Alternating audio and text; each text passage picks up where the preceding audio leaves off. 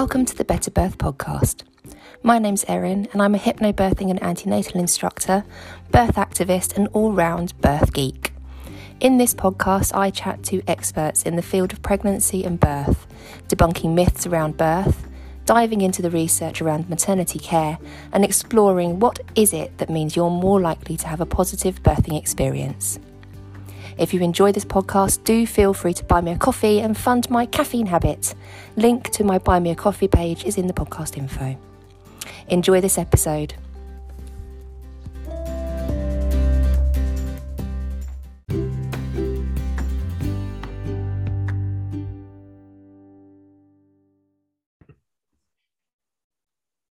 Welcome to the Better Birth podcast.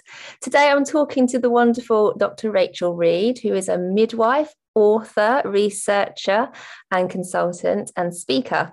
And I'm really excited to have her on the podcast today because I have been reading your book recently and I'm really thrilled to be able to talk to you about the topic of your latest book. Welcome.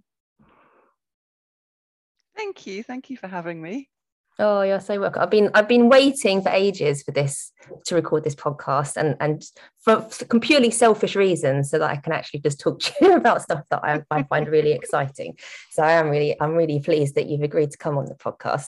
I mentioned that you are an author and you've written two books, the Why Induction Matters book and also Reclaiming Childbirth as a Rite of Passage. And that's the second one is the one that I kind of want to focus on for the topic of the start of our podcast. Because I'm really interested when I started reading that book, that the first couple of chapters and where you covered the history of childbirth is a real eye-opener, I think, for anybody who is pregnant or works in birth world. And I really wanted to talk to you about, how did we get to the point that we are now, where we have such a medicalized version of birth? Because that's not what birth used to be like, going back in history, is it? No, and it's been a long process, but it's actually been a fairly short time in history that birth has moved into medicine and become medicalized. So, if we look at the scale of it, it's actually a really short time in human history. And I put that chapter in, I thought about it, and I kind of, when I was putting this book together, because as you know, the last part of the book is really just a deep dive into the physiology and the journey of physiological birth and the practices that happen around that. But I felt this part of that first part of the book was really necessary for you to understand why we're where we are. When people say to me, why is there such a high induction rate? Why is it? This is why. And it's, it makes perfect sense because the system is not set up to promote and support physiology or to be woman-centered. That was never what it was set up to do, the modern maternity system. And that's why. So it makes perfect sense. So that's kind of why I wrote that chapter. And I think we've forgotten, and part of reclaiming is looking back and seeing what it is that we need to reclaim and what was lost. And birth moved from, and the first chapter is all about that, is how the birth moved from really a female-centered event that happened within a community and that was really kind of overseen by what Adrian Wilson, who wrote about the Middle Ages in particular in England, which is where I focused, because the modern maternity services have grown out of Europe, because during colonization, those ideas were taken and spread around. So that's what we're with. We're with that kind of started in Europe. And it was really the female collective, as Adrian Wilson calls it, the female collective culture of birth that held the whole culture together. And it was, birth has always been dangerous, but the way in which we've seen and perceived danger and managed it has shifted. So historically, when women were birthing, they were in this transitional phase. It was dangerous. Women and babies died. They still do.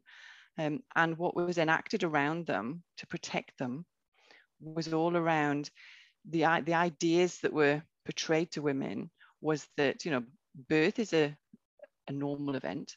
Sometimes it goes wrong. And when it does, there was a lot of rituals around the problems coming from the outside of the woman. So spirits or the environment wasn't correctly set up. So it was all about managing the environment, whether that's spiritual environment or physical environment, to protect the woman while she did the journey. And then we've had a complete flip, where now primarily the risk and the danger is considered to be arising from within the woman's body. Yeah. The risk is the woman. And then we do all of these interventions around the woman to protect her baby primarily, and her, from her body. And a lot of those interventions and actions we're doing are actually the things that are then causing the problems that we then do more interventions to fix. So long story short, history went from birth that was very much women's business and behind closed doors. And then in Europe, the midwives, who were also the wise women, the healers, were persecuted, for 500 plus years. Because their knowledge came into conflict with the rising physicians. So there was this real kind of turf war around who had the legitimate knowledge around healing. And physicians kind of connected into the church at the time and, basically outlawed women healing and women's knowledge. And the only little bit that we managed to keep was childbirth, because that was just something that, women who had bodies that were carnal and dirty and earthy, that was their business. The men didn't want to be involved in that business. And it wasn't until physicians got interested in childbirth, which was only a few hundred years ago, and started learning about childbirth, and birth was still happening in the home with midwives and gossips, which are gossips is goddesses, which is the collection of women that knew the woman really well. So her sisters, her mother, her friends. It was like a real kind of ceremonial group activity birth. All these women would turn up, and then you'd have the midwife, whose role was probably more like the obstetrician, to be honest, overseeing, and that was the term that Adrian Wilson used, this ceremony, in that the care and the kind of loving and a lot of the practical things was done by that group of women who knew the woman. And the midwife, who would have been known to the community, was very much making sure things were progressing well, that the woman was well and the baby was well, and if not, then she had these skills and interventions that she would bring in to divert that. And then when physicians got interested in birth, they were really only seeing pathology, because nobody called them in unless there was a pathology. They'd now developed instruments that could rescue babies, so midwives would call them in if they couldn't fix the problem. And then women also got transferred into hospital. So you'll see a lot of the early texts about birth are actually just literally dead women's torsos that have been, what do they call it when they pull them apart, the anatomists? Dissect in order them. Dissected women's torsos with dead babies. And that's how they learned the anatomy and physiology of birth. And as we all know, it's a little bit more dynamic than that. There's a lot of things. It's not just the torso and the womb and the baby doing the thing. So that's where the learning came from. And then midwives were pulled from the community where they were still for a very long time. They were then regulated out of existence, basically.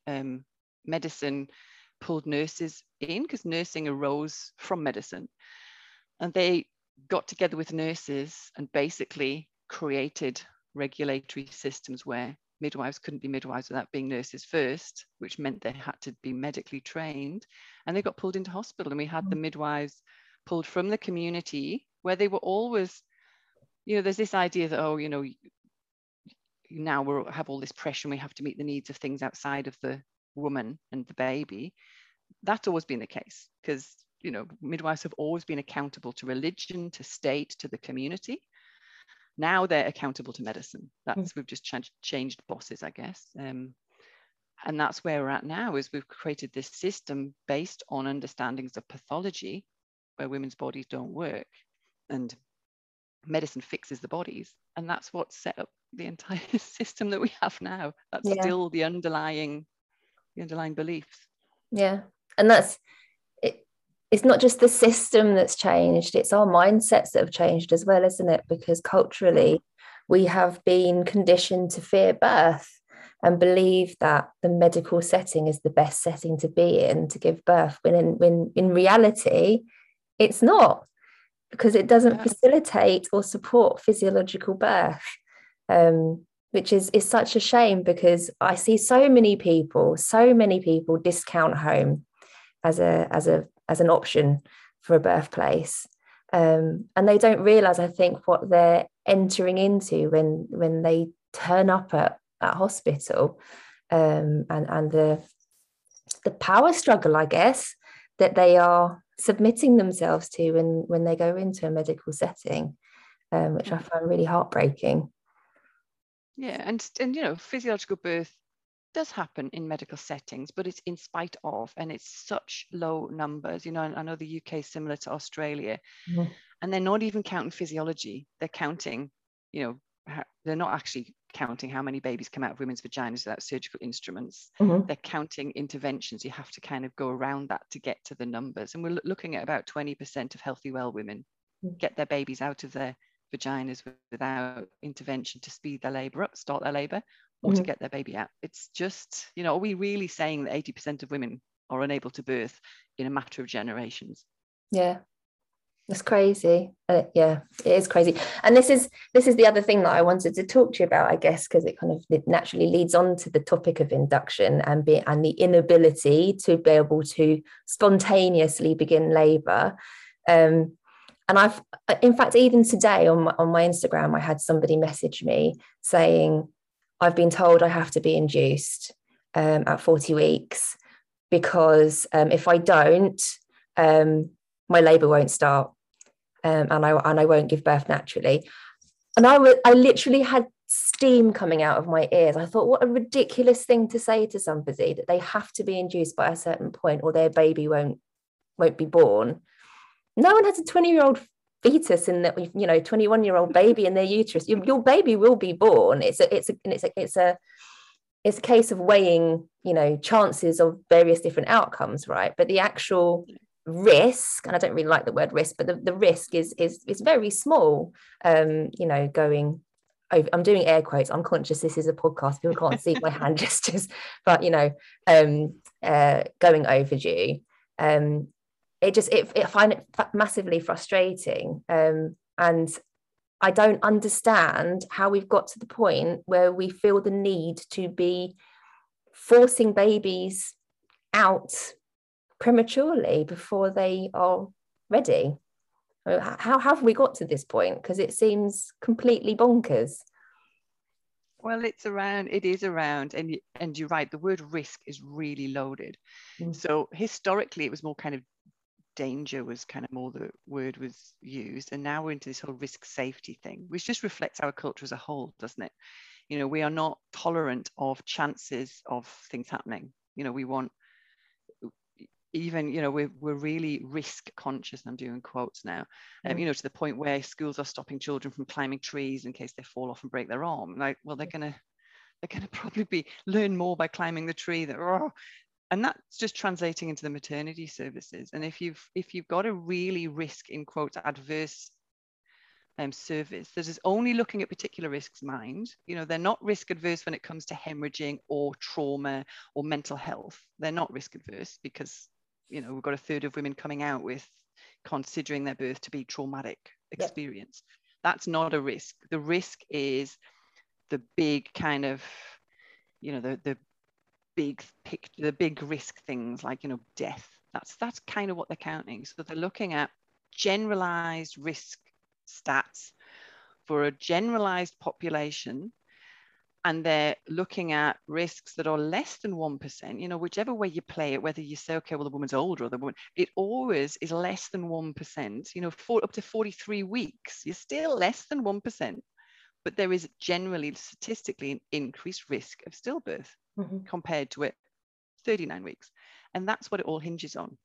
It's general, applying it to an individual. Nobody's kind of going, well, why does that happen? Would it happen for this woman? Is this woman naturally a gestator to 43 weeks? What did her mother do? What do her sisters do? Yes, this is a really valid point. Yeah, I looked after a woman who, for a home birth, who's actually a doula.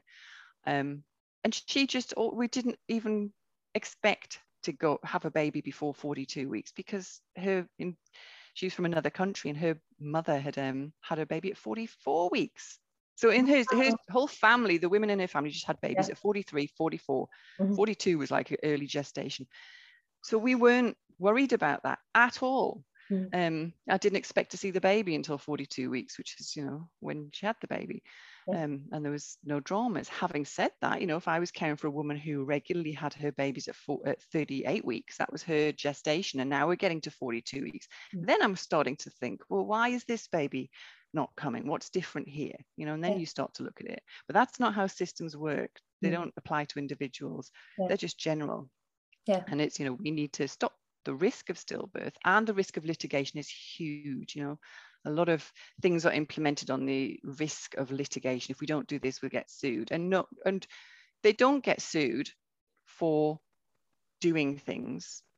They get sued for not doing things. It's all about the woman's body's dangerous. You need to do the thing, because if you don't do the thing, you're not saving her and the baby from herself. And this happens, when maternity care, because of the way it was set up, and particularly antenatal care, which really came into play because we'd lost so many men at war, and we needed to increase the population. We needed a healthy population in Europe. And that's where antenatal care came in as it is now, which is basically surveillance. So you're surveilling the fetus all the way through, doing tests and checks to make sure that the fetus is healthy and well. And we've added in, mental health screening for the woman and things, which all just then falls off once the baby's born. So we have this, ritualistic, regular meetings with the woman where we are transmitting values to her and beliefs, which are that this is a dangerous journey and your body's potentially dangerous. And we are the external experts who can measure and assess and tell you about your well-being. So by the time the woman gets to the end of pregnancy, of course, she's open to being told, well, your body's also not going to be able to birth your baby, because, we are the experts in when that should happen and how it should happen and whether your baby's well. We've kind of we do, I call it grooming in the book. We do this grooming to the point where, of course, women just go along with what we tell them by the time they're about to have their babies, because we have eradicated their self-trust and their belief in themselves. And you mentioned the point of litigation, and when I read that CTG, so cardiotocography, is not evidence-based, and I read why we use CTG so regularly, that blew my mind. And I think it would genuinely shock a lot of pregnant people if they realize how many different medical interventions we offer or we recommend that are not evidence-based. Do you want to talk a little bit about CTG and why it's not, how it kind of came about? Well, it just came about alongside all the other interventions that were brought in. So once women were birthing in hospital under medicine, then as medical technology developed, then it was used because it was thought to be, well, of course, this is a good idea to do this thing to knock women out into twilight sleep, to put CTG monitors on, because we've got this equipment. And it wasn't until the 90s that really research took off, particularly in obstetrics. It was like way behind. It actually won an award for being the least evidence-based medical speciality. And when they then started doing the research, it was too late. So now we're still in the situation where we're doing research to demonstrate that it's okay to stop doing a thing that was implemented without any research. It's just mind-blowing. And CTG was the same. It's like, we'll implement CTG because look, this will tell us whether or not the baby's in problems, and then we can intervene and save the baby. And it sounds perfectly legitimate, and sounds perfectly rational. You see this nice picture of baby's heart rate and what's happening, and you get this sense of safety, because that's and that's why I kind of liken all of this to rituals in the book, that that it is very soothing to look at the computer, and it tells you the baby's well and everyone can relax. And of course now we're getting some really good research around CTGs, and it doesn't make a difference to outcomes. All that it does is increase the chance that the woman will have a cesarean by up to 30%. So all we're doing is increasing the likelihood that this woman's going to have surgery, but we're not improving the outcomes for her baby.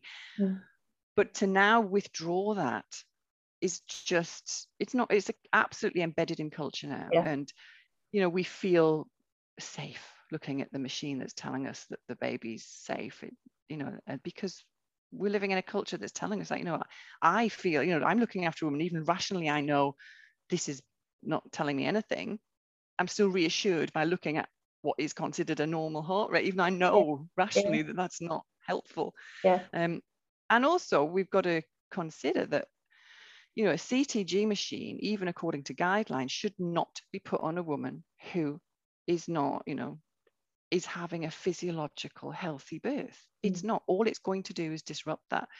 You know, I would argue that once you are intervening, particularly with induction, once you've got those medications going in that are, you know, syntocinon, or pitocin as it's called in America, is the leading cause of fetal distress.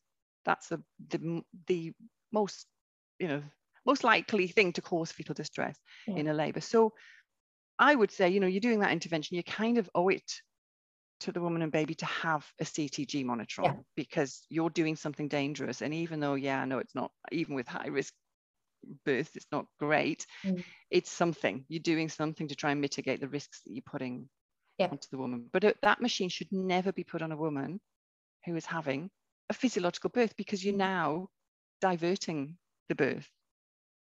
And I think it applies to many other things as well. I mean, you know, when I teach my clients, we get to the point where we talk about vaginal exams, for example. How useful is a vaginal exam if labour's progressing and there is no signs of any issue? It's probably just going to hinder the progression of labour more than it's going to do any good. But we come to expect to have to submit to a vaginal exam, because that's what you do when you get to hospital, is have your cervix checked. And they tell you how you're progressing, even though it's absolute bollocks. Sorry. You can swear, it's fine. It's not true. And like, you know, the reason that we do, so vaginal examinations have always been around, like midwives have done them for millennia, but they were done when there was a concern.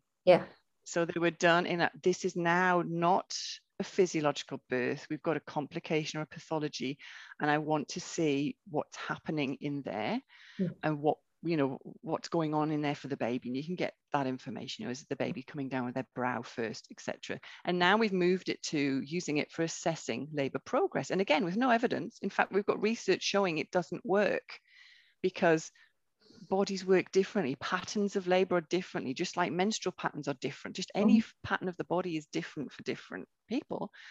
And so what we get into is using this tool that doesn't tell us anything to try and fit women through a time frame that was again set to meet the needs of hospital settings, not to reflect what actually happens physiologically. You know, we expect certain patterns of contractions and opening of the cervix. So women get plotted on this, and 50% of women having their first baby will not meet the perceived, you know, the timeframes that are put in place. So that tells me that the timeframes are wrong. But instead we say the women are wrong, so we'll intervene to get them to fit the timeframes, and we'll use vaginal examinations as the assessment in order to say, yes, you're progressing, no, you're not. And that's not actually how things work. You know, it's not about the cervix opening. It's actually about the fundus forming, which pulls the cervix up. So that's just like a kind of side effect of what's going on in the uterus. But we've just lost, because we don't see physiology, we don't understand it. And we've now got all this research and, you know, science, you know, speaking that language around what physiology is and how it would look, but we don't see it, so we don't know it, and we don't teach it. You know, I've still got text. I'm in the middle of creating a course on childbirth physiology, because I thought I need to do a course to learn to do a course, because I've got a bigger course in mind centered around the book. And I thought, what is needed? And do you know what's really needed? Just basic physiology, like not textbook version, because it's actually bullshit, the textbook still, because all they do when they do a textbook is just republish it and maybe change a few diagrams, but it's still centered on this idea of, you know, particular contraction patterns in the cervix dilating in a particular way. And I'm having to draw my own diagrams, because I can't actually find diagrams that show you what really happens. So I think that's a core problem, is we've actually lost. We need to reclaim an understanding of physiology, and how do we do that when we're not seeing it? Yeah. And when the textbooks don't even include it, like how do we reclaim that physiology? So that's the first course, is just that, just a course on childbirth physiology, I beyond think the textbook. it's definitely needed, definitely, because I run a course for hypnobirthing basics for midwives, because I think the vast majority massively, unless they are a hypnobirthing instructor, they massively misunderstand what hypnobirthing is. So I've only done one so far, but I had such good feedback. I'm going to run them regularly.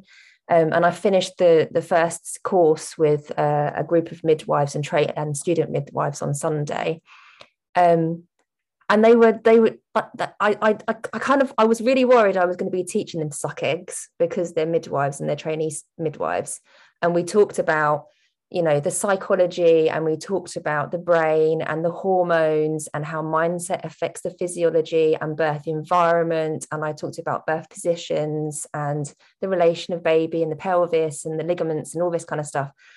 And they were blown away. And it just blows my mind that they don't get taught this stuff, because it's, to me as a hypnobirthing instructor, this is like the fundamentals of understanding birth. It's understanding the birth environment and how to facilitate oxytocin and all of this kind of stuff. So it just is crazy. Yeah. And even when you teach it, so we teach it our uni, they're then not seeing it. So it's really hard. Like, as a student midwife, your biggest influence is the actual clinical area, the midwives you're working with, the real life. And that's, again, in quotes. I often get told I don't teach real life midwifery. It's like, well, I was a real life midwife for many years, including in hospitals and home birth in the last years. So if they're not seeing it, and then also if the practice is overlaid on a misunderstanding, then you're constantly disrupting it. So, even just birth is, as you say, it is actually hormonally driven. If you can get the environment right for the hormones, which means the environment is right for, psychology, emotional, spirit, all of that, then the rest will work. Yeah. But what they're seeing, even just on that simple level, is that's disrupted. So you have a woman coming into an environment she doesn't know, with people she doesn't know, talking to her, activating a neocortex, doing clinical assessments that then raise her anxiety around, is the baby well? What are you finding? Then they're assessing and telling her, well, you're not very far in your labor, when she feels like she's already, so they're not, so you can teach it, but when you're not seeing it, it's then very difficult to hold on to that teaching. Yeah. And again, I one of my clients is a midwife, and she did a hypnobirthing course because she was pregnant, and she did a hypnobirthing course with me. And again, I was really worried. I was like, well, because you're doing this, you're supporting women in labor day in, day out. And she said, no, well, I know this stuff, but she said, it's really good to have a refresher, because I don't see it. I don't see it every day because I'm working in a hospital. And it just, the hospital environment is not set up that way to facilitate oxytocin. No, it's set up to facilitate the movement of the woman coming, is basically the money, because that follows the woman through the system. So there's only X amount of hours that are funded on birth suite, and then X amount of hours funded on. And as a midwife, you've got to, I used to always get into trouble in hospital because my women weren't off birth suite and into the postnatal ward on time, and my rooms were messy. So it's about that smooth running of a system, and it's really hard to kick back against that, because if you do, one, you're not efficient because you're not getting your woman round onto the postnatal ward in time, and that's where all of the measurements and the indicators are on whether or not you're functioning well as a midwife. It's not about, did that woman have a birth experience where she's walking away and she's set up for motherhood? That's not, because you're not seeing the woman again if you're working in a fragmented system. It's just 12-hour shift, get that bit done, and then move on. We've fragmented it, which is why you see better outcomes and improvements for things like the midwifery group practice, where at least, when I was working in midwifery group practice, for example, I had a huge vested interest in these women because I knew them. I'd been in their homes, I'd met their families, I knew their kids, and then I'd care for them in labor, and I would be the one picking up the pieces at a postnatal visit. So I would protect them because my allegiance was with the woman and her family more than it was with the staff in the hospital, because I was just coming in to do that, or if she was having a home birth, I was going to a home and just coming in to do the paperwork. So but when you set it up so the allegiance really is with the workplace and the people in the tribe in the workplace, then that's inevitable that the women are going to come in and you're not going to see them again. So what you do to them is not, and we, and it's really interesting then how one of the biggest mind-blowing kind of learning that I had around this was I cared for a woman in the community, and she then I cared for in hospital, and she had like quite a complicated labor and birth, like not full term, and there was really thick meconium. The baby wasn't doing well. She was probably one of those who did need just a cesarean, and they were doing doing that fetal blood sampling. So they were basically putting a tube into a vagina, taking a cup from the baby's head, getting the blood, taking it away, coming back, saying, no, the baby's all right at the moment. And everyone knew that this baby was not going to be all right all the way through labor. It was just, almost waiting for this baby to just, so that was incredibly stressful. And they did this fetal blood sampling 2 or 3 times. And then, the inevitable happened, emergency cesarean, because now it'll be left too late. And then I did a debrief in the hospital with the staff before I went to do the postnatal visit. And they tried to get the baby out so quickly they'd cut the baby's face. And when I went to visit the mum at home, I'd been there and I knew this was, and I went in and she was fine about the cut on the baby's face, actually. She was like, well, they needed to get the baby out quickly. She was really forgiving of that. She was having flashbacks and was totally traumatized by the fetal blood sampling. We had to get help for that. She was absolutely broken from the flashbacks, from the words that were said when that was happening and the way it was done. So I went to the debrief at the hospital and sat down, and the whole debrief was around the cut on the baby's face and how could we have done that better, and not, the obstetrician was getting hauled over the coals for that. And I said, hold on. I said, this is not what the hospital's going to get sued for here. That's not what's going to happen here. She actually it's this thing. It's the way in which you cared for that woman or not cared for her. But it was just so interesting that was their focus, was this physical outcome, when actually the real negative outcome was this, psychological outcome that was unnecessary. Yeah. And I think the psychological impacts of a traumatic birth, I think, are seen as of lesser importance than having a live baby at the end of labor. That is the sole aim and goal, is to have a live baby. And of course that's important, but I think we neglect the psychological effects of childbirth, and which is terrible. But then that's not measured. So if a woman comes out psychologically traumatized, most of the time she won't even be picked up. It'll just be, aren't you lucky your baby's alive, get on with it. And she'll internalize that, and she won't reach out for help. Most women don't. But if she does reach out for help or reaches a crisis point, then she doesn't go back into the same service. She goes into the mental health services. So the obstetric service is not counting that. It doesn't come back onto them. Whereas a dead baby is right, that comes straight back onto them big time. They might even have the media involved if there's any concerns. Well, they certainly will if it's home birth. It's a big thing. Whereas all of these other things, like long-term impact of a hemorrhage that was caused by interventions, or psychological distress, or just depression and inability for women to step into motherhood, or hormonal disruption, that impacts on mother, all of those things don't come back into the obstetric system. They go into the GP or the mental health or somewhere else. So they're not measured, they're not seen. So when we're assessing risk at a kind of obstetric unit level, we're really assessing risk to the unit, which is the big picture. Women going to ICU, babies dying, that's it. And of course that's really important and needs to be counted and needs to be minimized, but you're also missing other really important and impactful outcomes for families. And the I don't know what the rates are in Australia, but in the UK, 30,000 people, 30,000 women with birth trauma. That's huge a year. That's a crisis. That's an epidemic which nobody is really talking about. And it's the same globally, and it's really when I did research into childbirth trauma, and it was global research, but it was primarily Australia, UK, and the US. And what we looked at was what women's descriptions of childbirth trauma. So we were asked, so we didn't say, oh, this is trauma, this isn't trauma. We basically, it was in part of another survey, and it just asked, what was traumatic about your birth? And then we analysed that. And 2/3 of those responses were not about my baby went to special care or I hemorrhaged or it was about the things that were said and done during the birth. Those were the things, the way in which women were, I'm going to say mistreated, not treated, you know, that it was, and these stories were horrendous. And when I presented that research to conferences, you know, I get people getting really shitty with me and saying, oh yeah, but that's not Australia. It's like, well, it is Australia. Or, well, yeah, but that's just one side of the story.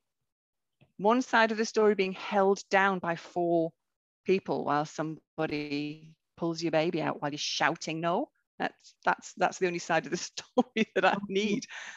It was just, we don't want to see it because it's too confronting. It's actually traumatizing to the people in the system, the obstetricians and the midwives, to know that you're part of that system. It's really confronting.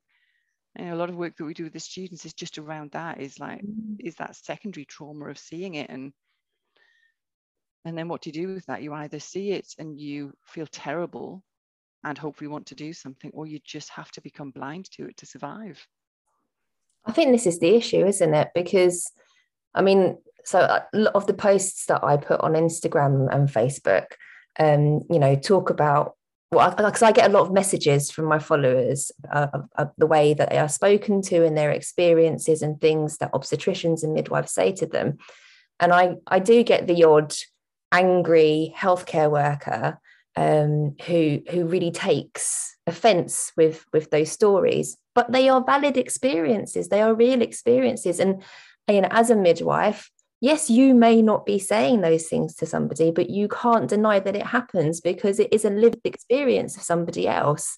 And I completely acknowledge that as a midwife, it must be very, very difficult to feel, to see that kind of thing, and to not take it personally when it's called out, because it's very hard for a midwife to stand up against a system like the NHS and push back on these things, because they are, you know, your livelihood and your career is at stake, and you know, societal pressures and, you know, the politics within the NHS and all that kind of thing. It's very hard to push back against, and I get that.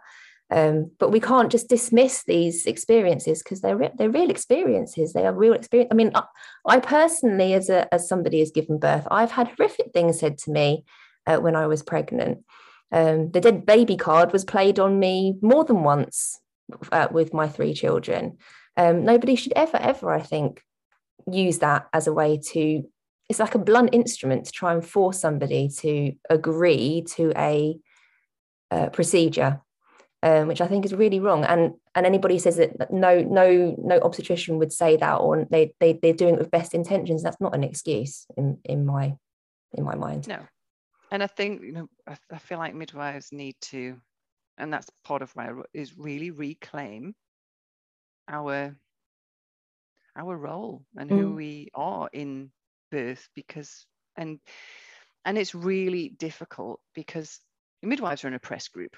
You know, they're an oppressed group themselves, and particularly, you know, I've seen what's going on in the UK, and it's similar here, not quite as bad. This, you know, real huge workloads. You know, they're unable to actually do their job. They're unable to be with women and to advocate and to do anything other than just keep everyone alive, because of the immense pressure, because of the way the system's set up. And I really think we need to find a way to, I don't know, get out from under it, and reclaim what midwifery was, which has always been actually about intervening, because it's just that's what midwives do when it's needed, and not really working for the community again, and working for women rather than working for a big system that's actually not looking after us.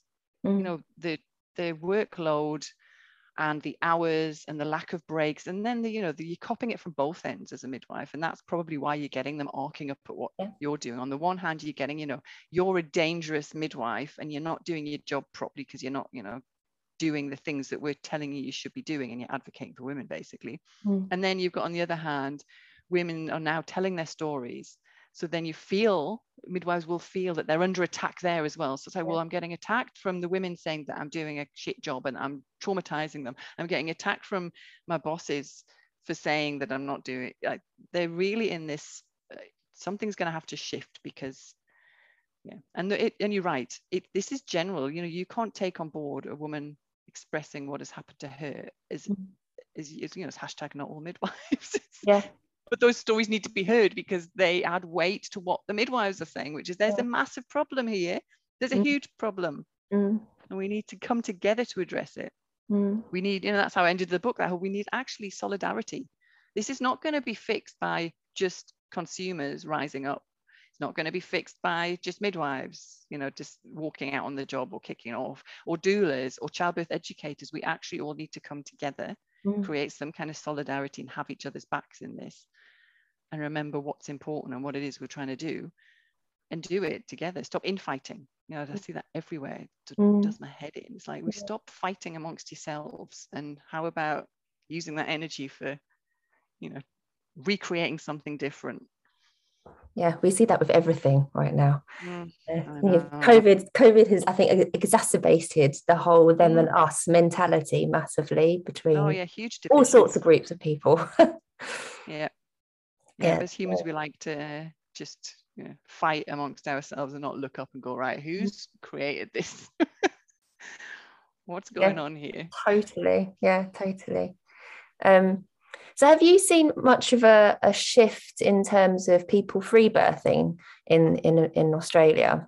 Because I think COVID definitely has made people reassess their options and consider free birth, I think, more than they would have done pre-COVID. Yeah, we've seen, anecdotally, yes, and also evidence-wise, yes. So there's a huge rise in, and prompted a lot by COVID, women reevaluating, so women moving into home birth, who would not have had a home birth previously, women going into free birth. And at the moment, we've just had mandates implemented. I don't know whether it's the same over there. So at the moment, you cannot basically practice unless you're vaccinated. So there's a whole load of private practice midwives who are not able to practice. So what they're reporting to me, and I hope somebody's capturing this in research, is that women aren't then going, oh, okay, I'll go into hospital then, because there's actually not enough private practice midwives as it is. Never mind if you take out the proportion that don't want to be vaccinated, there's even less. So women aren't then going, oh, I'll go to hospital then. What they're doing is, I'll free birth then.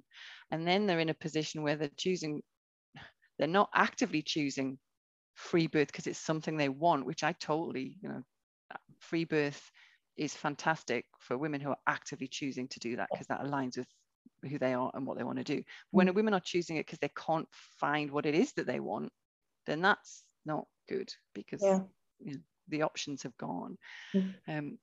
So we're going to see even more, because that mandate's just come in. So we've just got a whole lot of midwives who have stepped down. So there'll be a whole lot of women who are free birthing. And to some extent, for a lot of those women, it will be a massive, life-changing, empowering experience. So it might actually be a positive. That's terrible, because there's lots of midwives without work and women without midwives. But I've just have an honors student who's just finished an amazing bit of research. She just interviewed women who'd free birthed. Not about the politics or why they chose, just about their experience, because she wanted to know, do they experience transition, where you lose your shit, differently in a free birth setting where they haven't got a care provider to do the, as we do, the kind of reassuring, and it's okay, someone not there designated to do that, what happens?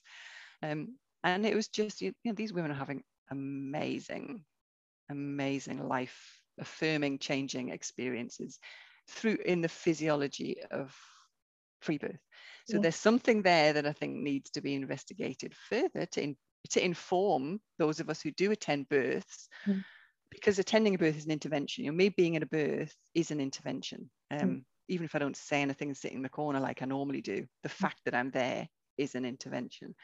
So I think we've got a lot to learn from women who actually go, I don't even need somebody there who can dive in and save me if need be, because I have such trust in myself and my capacity to know if I do need the help and pull it in, and I have trust in physiology. I think there's an untapped resource there. Yeah, it'll be interesting. I think our mandate comes in, if I'm not wrong, April next year. So it'll be really that late? I'm pretty sure. I'm pretty sure. I may be wrong, but I'm pretty sure it's April next year that it becomes the rule that you need to be vaccinated in order to work in healthcare, which terrifies me. I mean, I'm vaccinated. But I absolutely do not think that we should be erasing people's human rights and their ability to choose. And it terrifies me what it's going to do to maternity services or the NHS in general. The amount of people. So I've got a Mozzie now. It's gone. Kill it. I think it's already bitten me. I'm completely distracted. Oh yeah, that's what I was going to say. So will that include doulas then? Because here there's this whole, so anybody who's not registered, so doulas, birth keepers, childbirth educators who are not registered are under the radar. So I think that's the same here. I think it literally is anybody that works within the NHS employees. So yeah, doulas will probably be exempt, I suspect. But it is worrying because we don't have enough midwives. I mean, that's the whole March for Midwives movement that happened this year, was because we need the government to do something, because we are hemorrhaging midwives and we're not replacing them fast enough, and they are not providing the support that they want to, because they physically can't. And then we're going to bring in a mandate which is going to decimate our number of midwives even further, because they won't be able to practice because they don't want to be vaccinated. It is it's the same here. It is interesting, isn't it? Because the whole thing is, well, we've got to protect the health service. All right, so now you're going to create a situation where a whole lot of people are going to leave the health service. Yeah. Again, it's that risk thing, isn't it? It's that, the way in which we perceive risk and respond to it. Yeah, true. Yeah. I think I have to admit, COVID is one thing that I have not covered in any of my social posts, just because I find it too topical, and I don't know personally. I know what the benefits of vaccination and everything are for pregnant people, and I see that, and there's research and it backs up, but I don't know what the long-term effects are. So I've steered clear from the topic completely. I just think it's a very heated topic to even attempt to broach. So it's become like religion, isn't it? I haven't, because I haven't had the time to really get myself all over the research. And I know Melanie, the midwife, who's Australian, has done some YouTubes and just pulled out the research and actually worked through it. So I've kind of sent people into her direction, because I've been very selfish and haven't really properly looked at it for pregnancy and breastfeeding and birth. I think there's a whole lot of questions that we can't answer yet. And it's just not my focus, and I don't want to open that can of worms, because just focus on the things that I kind of know something about and can influence, definitely. The same. Thank you so much for chatting to me today. I feel like I could talk to you for hours. There's I've got a list of things that I want. Actually, there's one thing that I wanted we didn't talk about, and it's going back to what we were discussing right at the beginning before we finish up. Because I bought a jumper. This could sound really random. I bought a jumper for Christmas, which my husband is going to gift back to me for Christmas, because I bought my own Christmas present, because he would never have picked it otherwise. And it says on it, on the front, "We are the granddaughters of the witches you didn't burn." And the second I saw it, I was like, I'm going to buy that. And I thought, oh, you would love that, because it just made me think of that chapter in your book when you talk about the number of midwives who were burnt at the stake for being witches. And I would love you to kind of just talk about that a little bit, just because I find it massively interesting, as well as horrifying, to be honest. So do you want to just cover that a little bit before we go? Yeah, well, the witch burnings and hangings, it depends on where you were as to how you were going to get killed, was right across Europe, and 100, possibly up to 1 million. It depends on how you get the figures. Entire villages were decimated, lost all of the women, and the women who were caught up in that were prime. I mean, I was actually, the church gets the blame for it, and they did a lot of it, but it was actually the lords as well. It was a money thing. It was really just a whole patriarchal thing, basically. A whole lot of things came together. So the women who were particularly targeted were the wise women who had healing knowledge, because they were in competition with the physicians, and if they could heal somebody, then they would be using demonic powers to do that. It was a sign of evil, because only God can heal. So they got caught. So you could get accused, and once you were accused, it was kind of like that whole, you couldn't. It was really difficult to prove that you weren't a witch once you were had the finger pointed. So women who were in the healing arts were really at risk. So they would have shut up shop, or potentially being killed. Older women, particularly older women who had land, who were widowed, because the land could be then taken off them and given back to the landlord. So they copped it. So really, the kind of women in the community that weren't needed or wanted anymore were the targets. Men were also killed, just at far smaller numbers. It was primarily 85% of it was women, which is not surprising in the kind of the patriarchal setup that was in that day. And that's where a lot of that knowledge was lost. The wise women went quiet because it was dangerous to heal and to use your healing arts, to make potions, and to be able to. And then they had all of these years of really, it was evidence-based. They were trialing these different herbs to do different things and different ways of managing things. And they had all this huge kind of tradition of healing that was passed down from woman to woman, mother to daughter, which got completely suppressed. I wouldn't say it got eliminated, because it kind of still popped up here and there, and it's still around today. And like I've heard that phrase before about, but we're also the daughters of the women who were burned and killed, the daughters that they had before that happened to them. And I think, I write that in my book about how, then the science of ancestral memories is starting to grow. We're starting to see there might be some science behind that, but I call that the red thread, and deep down, we know what happens when, as women, we speak out. And it still happens today, just in different ways. We see it. We see the woman who speaks up and speaks out is in danger, and we get burned and hung, but in different ways now. Yeah. And that still lives within us.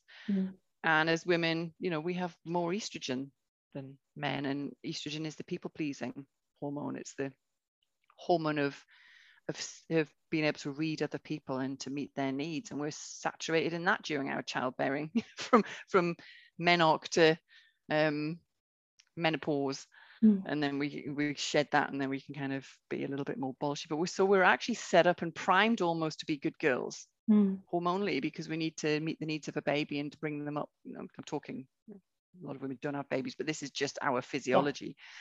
And then add into that the threats of actually not being that woman, of speaking up, of I think we all kind of still feel that, and I think that's playing out in the birth world, which is primarily women, where we're infighting and we're feeling threatened. And then when you're under threat, with when your nervous system feels threatened, you will often fawn, and we see that fawning into the obstetric. My obstetrician said this, and even my midwife said this, and we see all of that playing out, and it's partly our physiology and our history and our deep ancestral memories of what it is to be a woman in this world, and to speak out, and to do something that's considered not aligned with patriarchy, I guess. Yeah It's interesting, isn't it? It just shows how important it is to understand your body and our physiology and psychology. particularly. Absolutely. And that was and that was a game changer for me in really being more compassionate to the midwives in the system and how they survive in the system. You know, when my nervous system is under attack, I tend to do the fight. That's kind of my natural pathway, is to not a good way to be, I have to say. It's not. But you know, to watch, and I would just get so angry and frustrated because I'd like speak up and I'd go rah, rah, rah, and turn around and everyone else had buggered off, you know, left me standing. And I would be like, rah, and understanding how our nervous systems work, and that, you know, the fitting in and fawning is a protection. And, you know, the maternity services as they are now, working in them is a dangerous setting. And we manage, you know, the way we're set up physiologically is how we'll respond to that. And that's why you see a lot of fitting in, fawning, you know, berating themselves, feeling crap about themselves. You don't see a lot of fight. And I think, you know, it would be very different if it was predominantly males in that setting. I think you'd see a lot more, you see it among, and obstetricians are primarily female now, but you certainly saw it back in the day, that the way that they interacted with each other was very different to the way that midwives interact with each other. So yes, so that's a whole other tangent, which is just fascinating and really explains a lot about what goes on and how we respond, and has helped me to have a lot of more compassion to my lovely friends who also do fitting in and fawning, and you know, and that's actually them protecting themselves, and they shouldn't have to do that. No, I'm definitely on the same wavelength as you.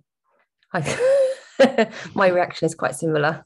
I have to be mindful of it.